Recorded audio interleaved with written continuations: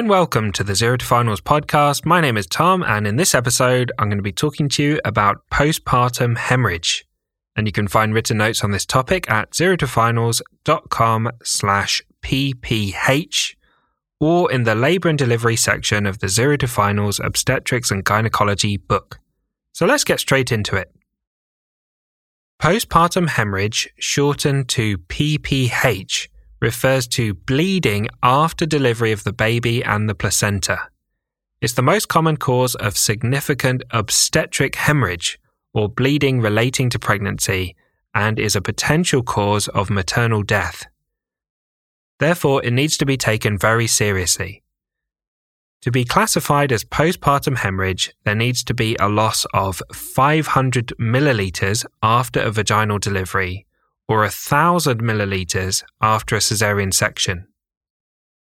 It can be classified as minor postpartum hemorrhage or major postpartum hemorrhage. Minor postpartum hemorrhage is when there's less than 1,000 millilitres of blood loss, and major postpartum hemorrhage is when there's over 1,000 millilitres of blood loss. Major postpartum hemorrhage can be further subcategorized as moderate postpartum hemorrhage with 1,000 to 2,000 millilitres of blood loss, or severe postpartum hemorrhage, which is over 2,000 millilitres of blood loss. It can also be categorized as primary postpartum hemorrhage with bleeding within 24 hours of the birth, or secondary postpartum hemorrhage, where bleeding occurs from 24 hours to 12 weeks after birth.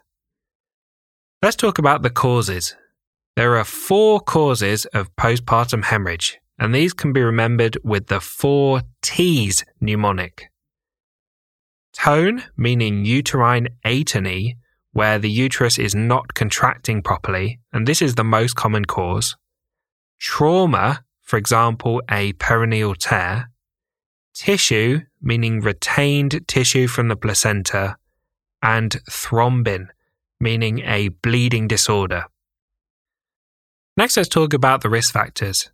The risk factors for postpartum hemorrhage are previous postpartum hemorrhage, multiple pregnancy, meaning twins or triplets, obesity, a large baby, failure to progress in the second stage of labour, general anaesthesia, a prolonged third stage of labour, preeclampsia, placenta accreta, retained placenta, and instrumental delivery, meaning forceps or ventouse, or an episiotomy or perineal tear.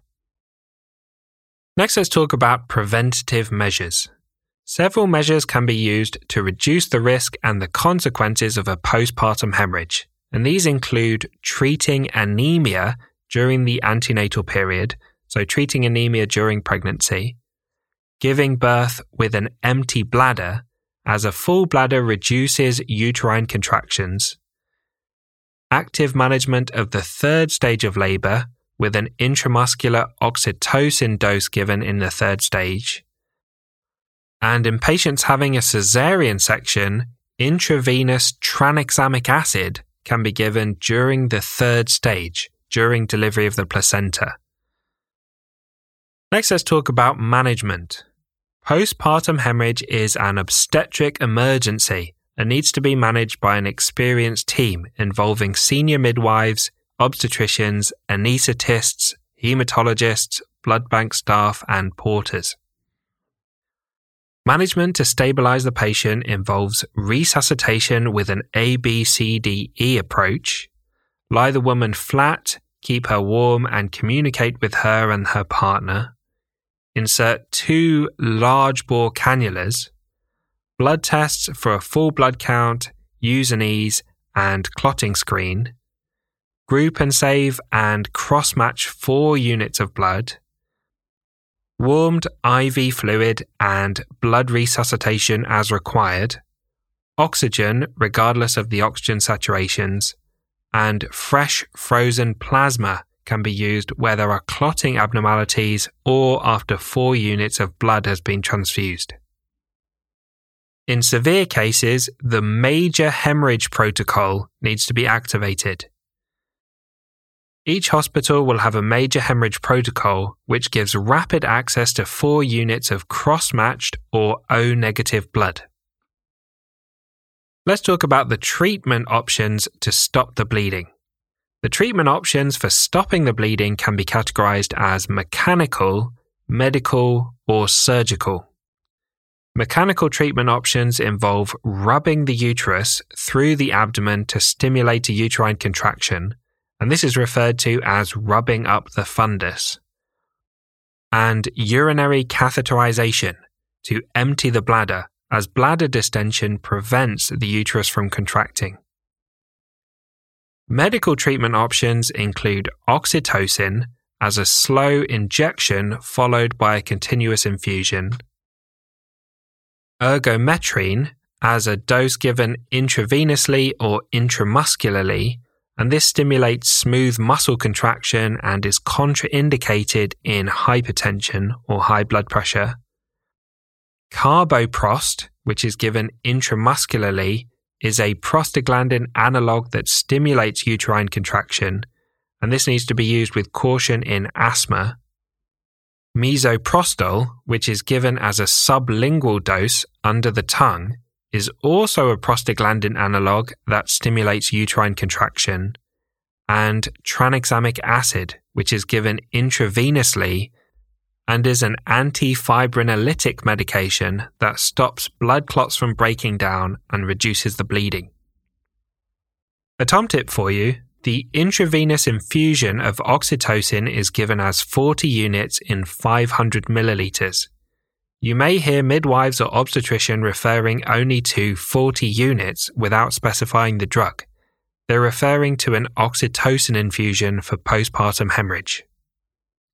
The surgical treatment options for a postpartum hemorrhage involve an intrauterine balloon tamponade, which involves inserting an inflatable balloon into the uterus to press against the source of the bleeding, a B-Lynch suture, which involves putting a suture around the uterus to compress it, uterine artery ligation, which involves ligation of one or more of the arteries supplying the uterus to reduce the blood flow to the uterus, or as a last resort, a hysterectomy, removing the uterus, can be used.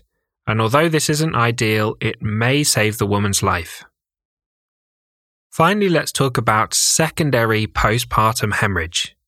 Secondary postpartum hemorrhage is where bleeding occurs from 24 hours to 12 weeks after delivery of the baby.